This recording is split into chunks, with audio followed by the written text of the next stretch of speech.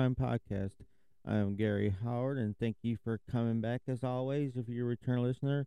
If not, thank you for giving my show an opportunity. And this is one of my Monday episodes.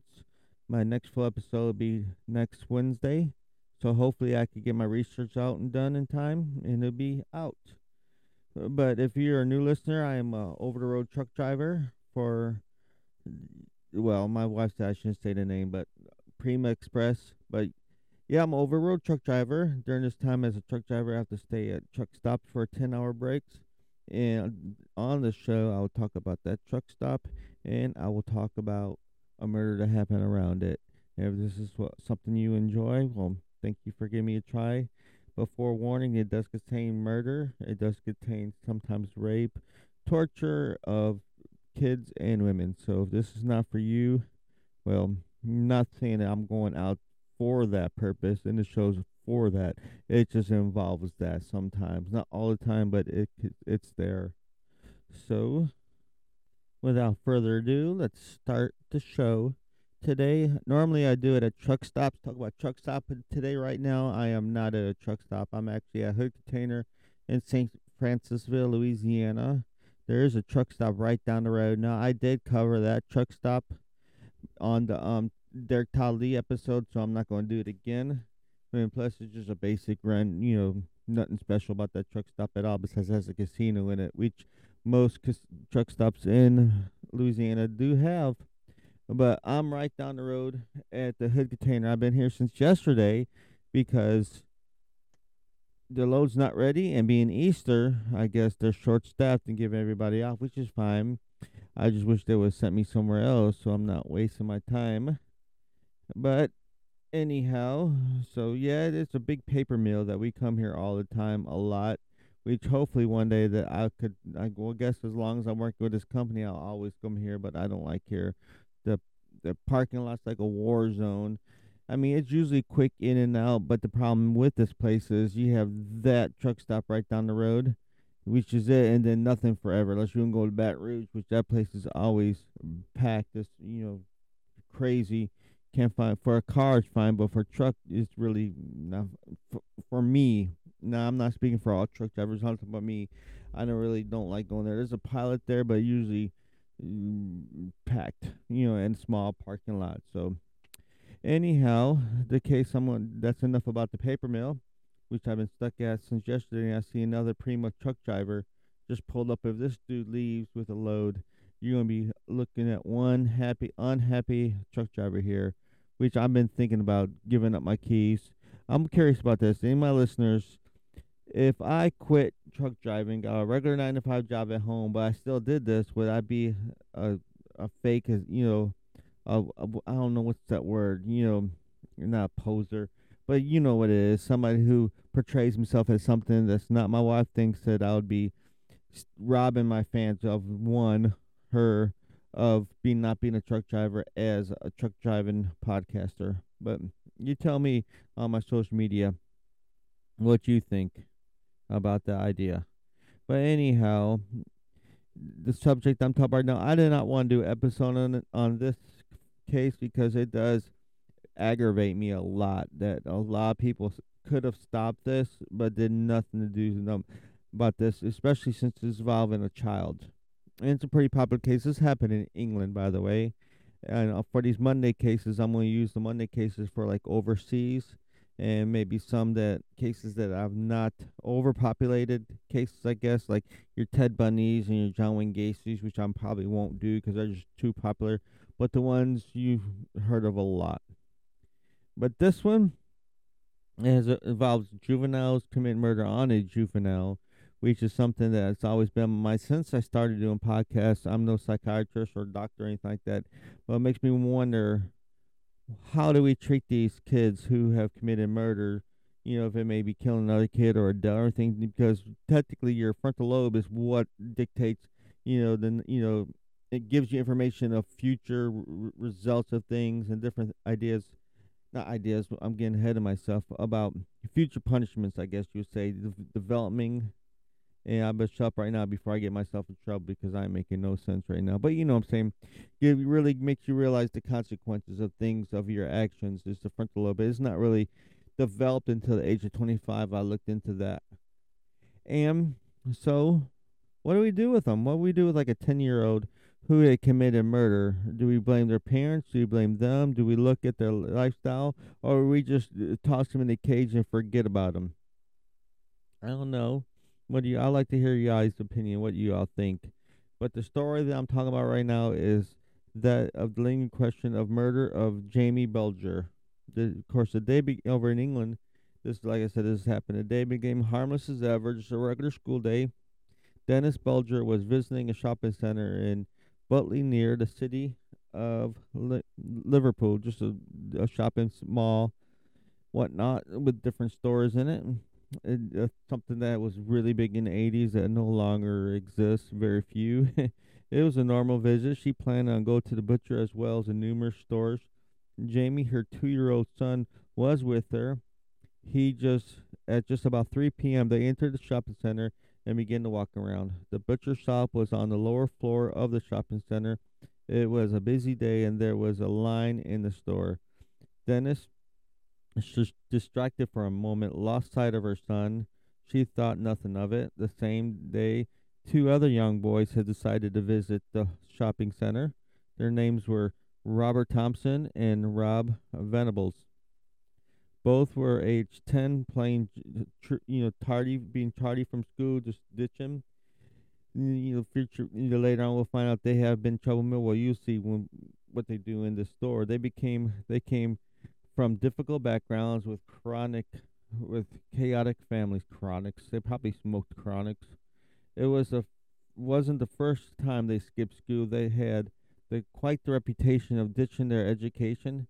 That day, they entered themselves into the shopping center. They went to, as usual. They involved a string of petty shoplifting crimes.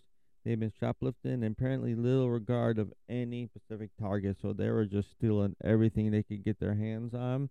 It didn't matter. Already that day, they stolen a candy bar, stolen some candy, a troll doll, a can of blue paint, and some batteries. Anything they wanted, they threw down the moving escalators to cause a bit of extra chaos, but the petty thievery quickly grew boring. They decided to take their crime up to another level, which nobody knows why. I don't think they ever really admitted to it, why they did this. They had mixed emotions, whatnot. And plus, as juveniles, I don't think I looked it up. I couldn't find it. Probably right underneath my nose and didn't see it. But nothing was really, I couldn't figure out why they wanted to do this. But earlier that day, they joked about luring a child away from its mother. They could lead the child to a busy road and push into a busy road outside the shopping center, which tells me even if they were at school, they were probably bullies at the time. Even at 10 years old, I remember some bullies. And they even tried to convince the child to leave with them. Inside one department store, a woman spun around to notice that her 3-year-old daughter was watching the 10-year-olds watching. They were trying to attract her attention. The woman looked around again, thinking nothing of it. Moments later, she realized that both her 3-year-old daughter and her 2-year-old son had vanished. Searching around desperately, she found her daughter a few seconds later. When she asked about the little girl's brother, her daughter responded, "He's gone outside with the boys." The woman began shouting out for her son. Dragging her daughter, she broke into a desperate sprint outside the store, where she ran out of the shopping center, looked around, and then spotted her son in the distance. The two 10-year-old boys were there again, beckoning for the young child to follow them. When John Venables spotted the frantic mother running towards him, he gestured for the boy to return to her side. The mother ran to the child, relieved. Before she knew, the 10-year-old had disappeared back into the crowds. She had been lucky enough to spot the child was missing. All it took only a second, which that's all it takes for if somebody wants a kid.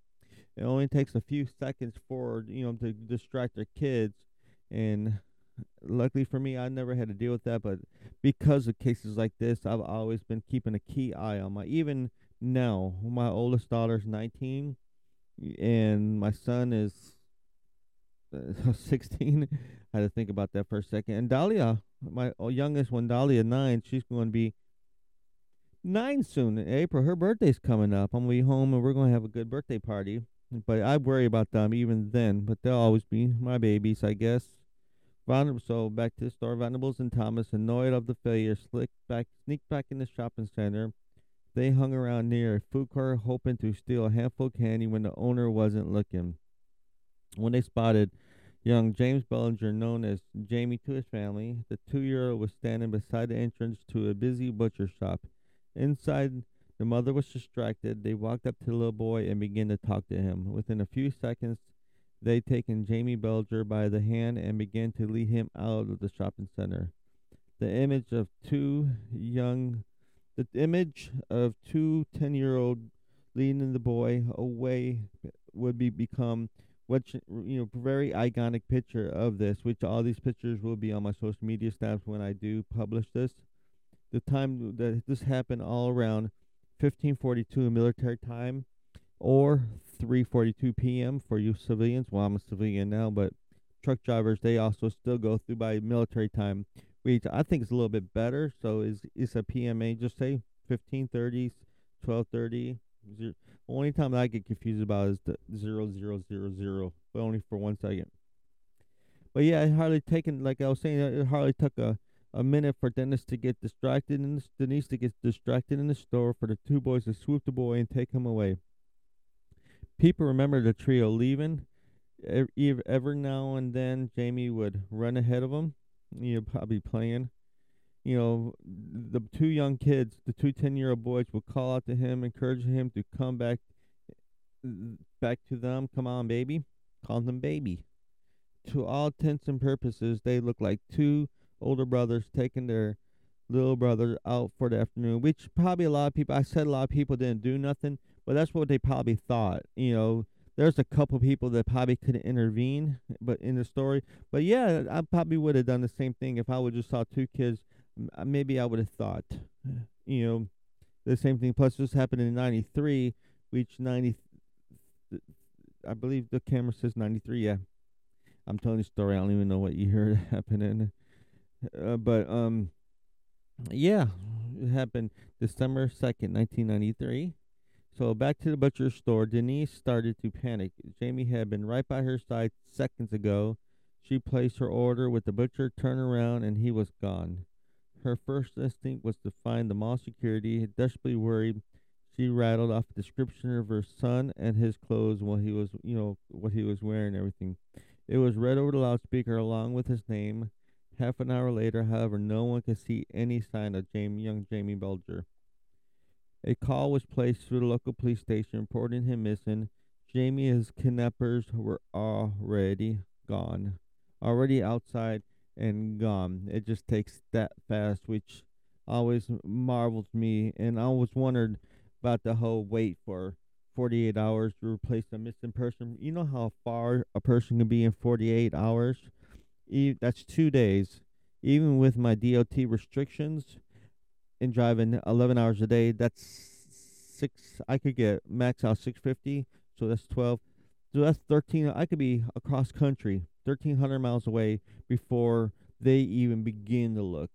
So think about that when people start saying we need a 24 to 48 hours, even 24. Let's go with 24. If I file DOT, that's still 650. And then they actually start looking around that area. They don't go out there, look in the city, like look there. So by the time they actually decide to look outside their AO, I could be, if it happened in New York, I could be in California.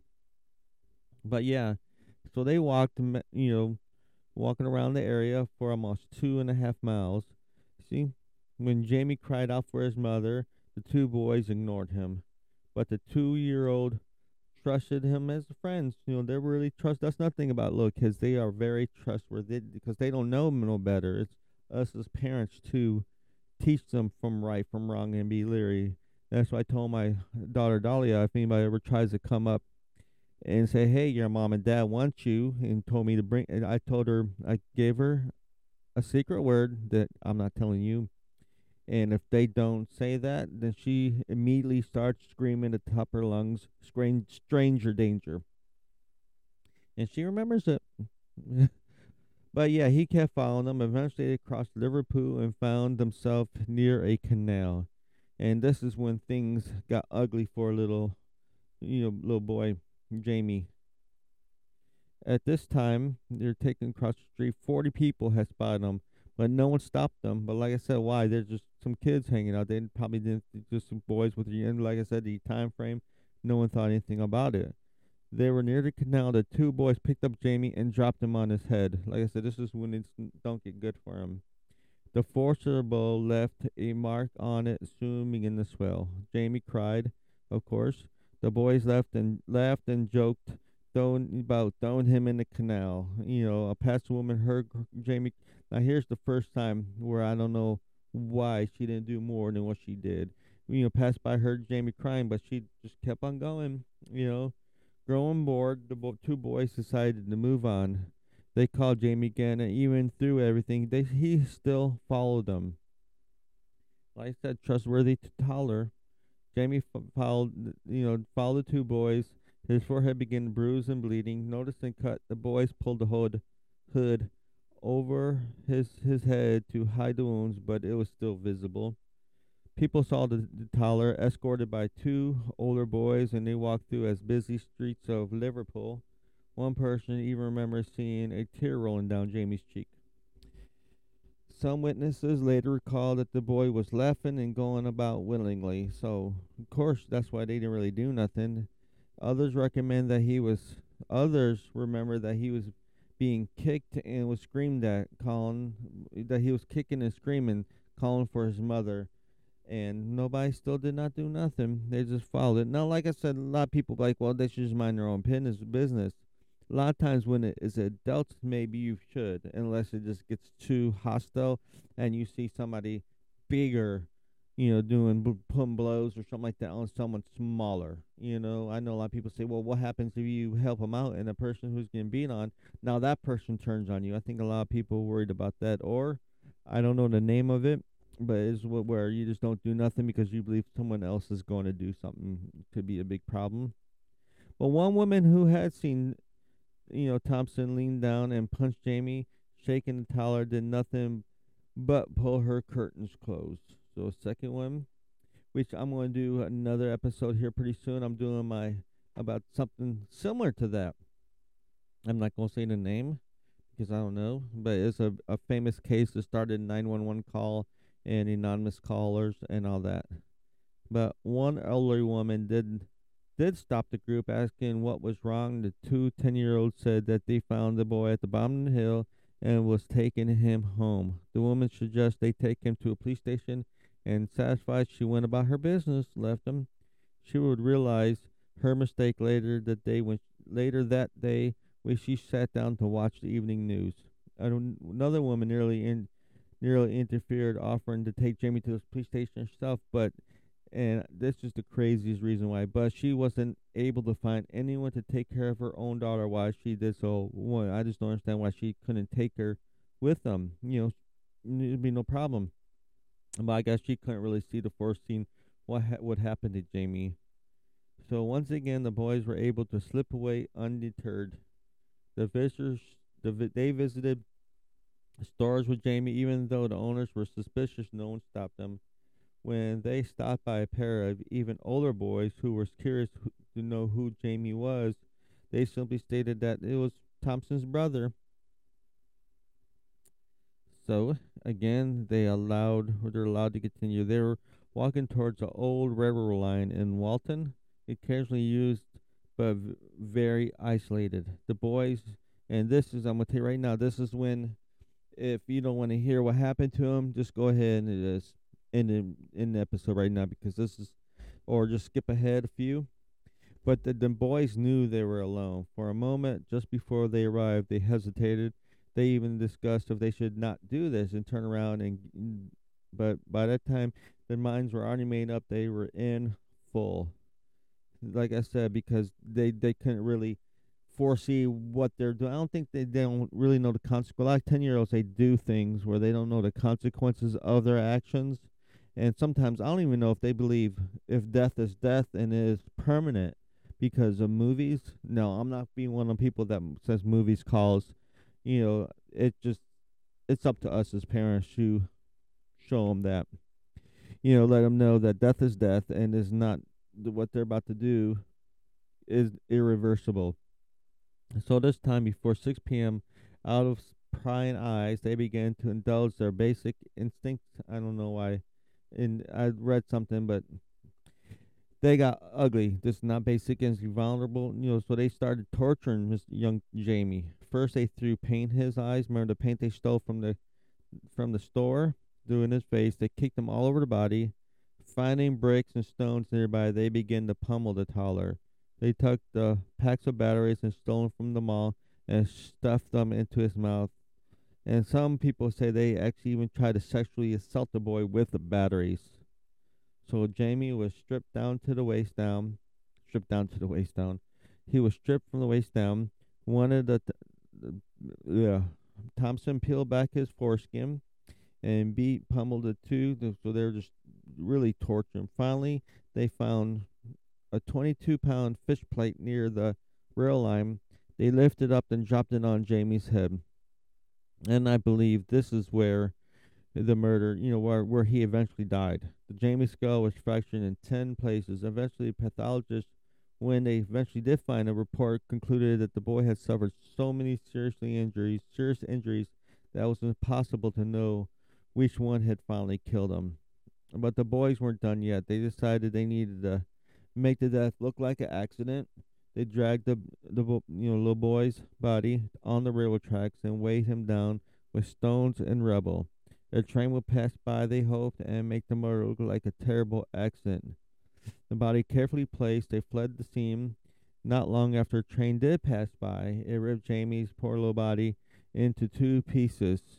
As the two 10-year-olds went home and went about their life like nothing happened.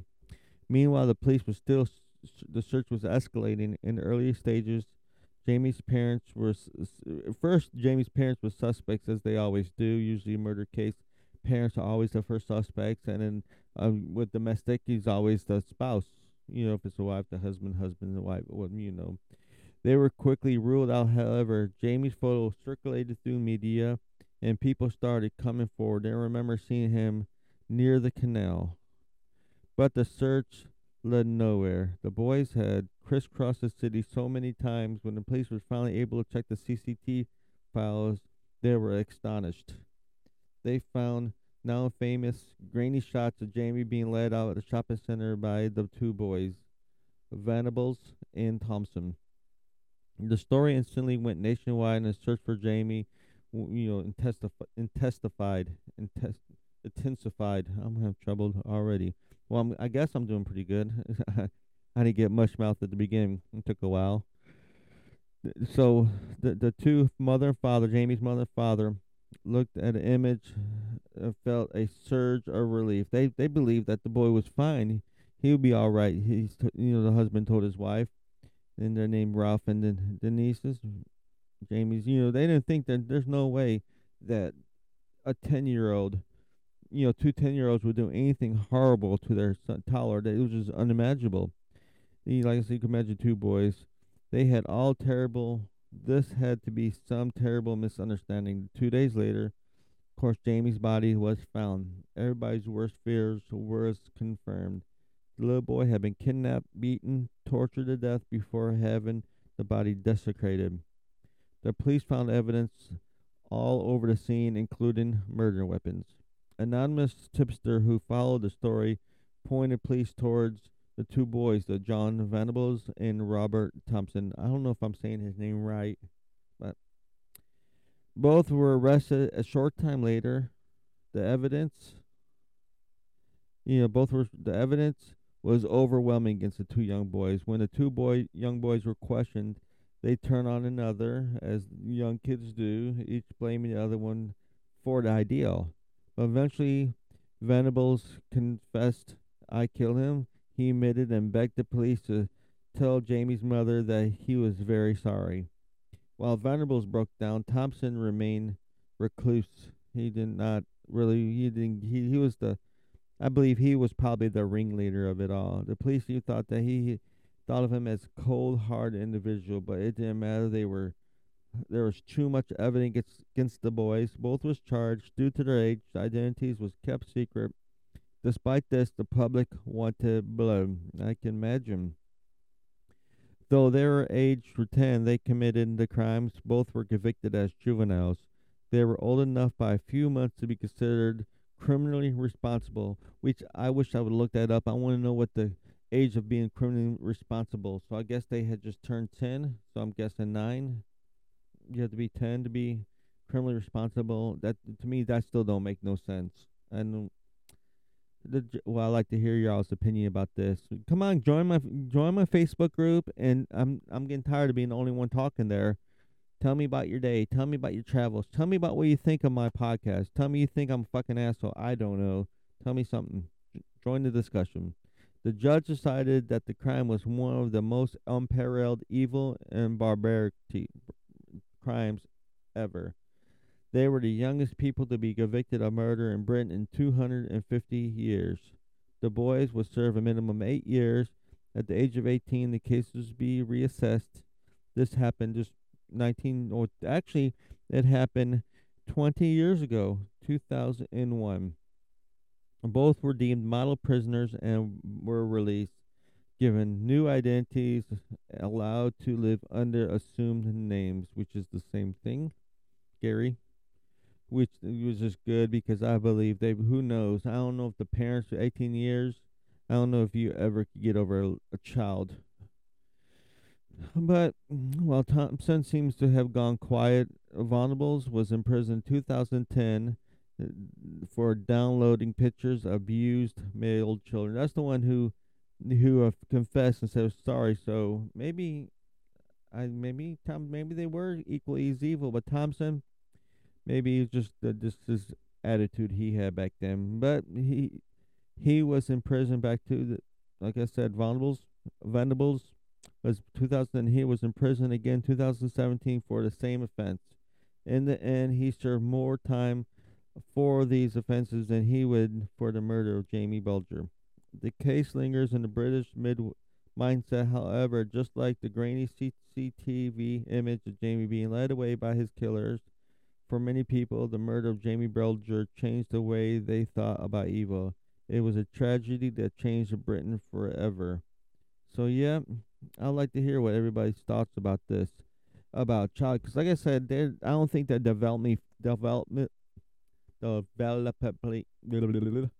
they're not full. They don't really aware of their responsibility or the consequences of their acts or what they do. I don't know why I started having trouble. Maybe because I'm talking too fast. I don't know. But anyhow, I know I'm saying all this stuff. If it happened to my kid, maybe I might think different. I would hope I wouldn't. Because keep in mind, there's always two sides of the coin, and there's always both sides. There's I can't think. There's two victims. Even the perpetrators has a family, and they're victims just as well as the victims. But I'm gonna stop right there because I don't know what deal I'm talking about, and I sound like an idiot. And I don't edit these. You get what you get. If you don't like it, then I guess you can get. But as always, if you like what you heard, go rate, review me wherever you can. But mainly, I would like you just to share it. Share it with your friends, family, whoever likes true crime. Watch me on YouTube, Trucks.Murder and True Crime. And my website is up. I got a lot of work to do on that. It's trucks.murder.com. And I thought it in my Patreon, but I guess I have to work on it more because I didn't. But right now, I think my Patreon is Trucks.Murder, or just look up Gary Howard. Either way, but you can PayPal me at at Trucks.Murder. So if that's what you enjoy, thank you for supporting me, listening me, and everything. And as always, you can't fix stupid, but you can sure numb it with a 2x4. I am out of here.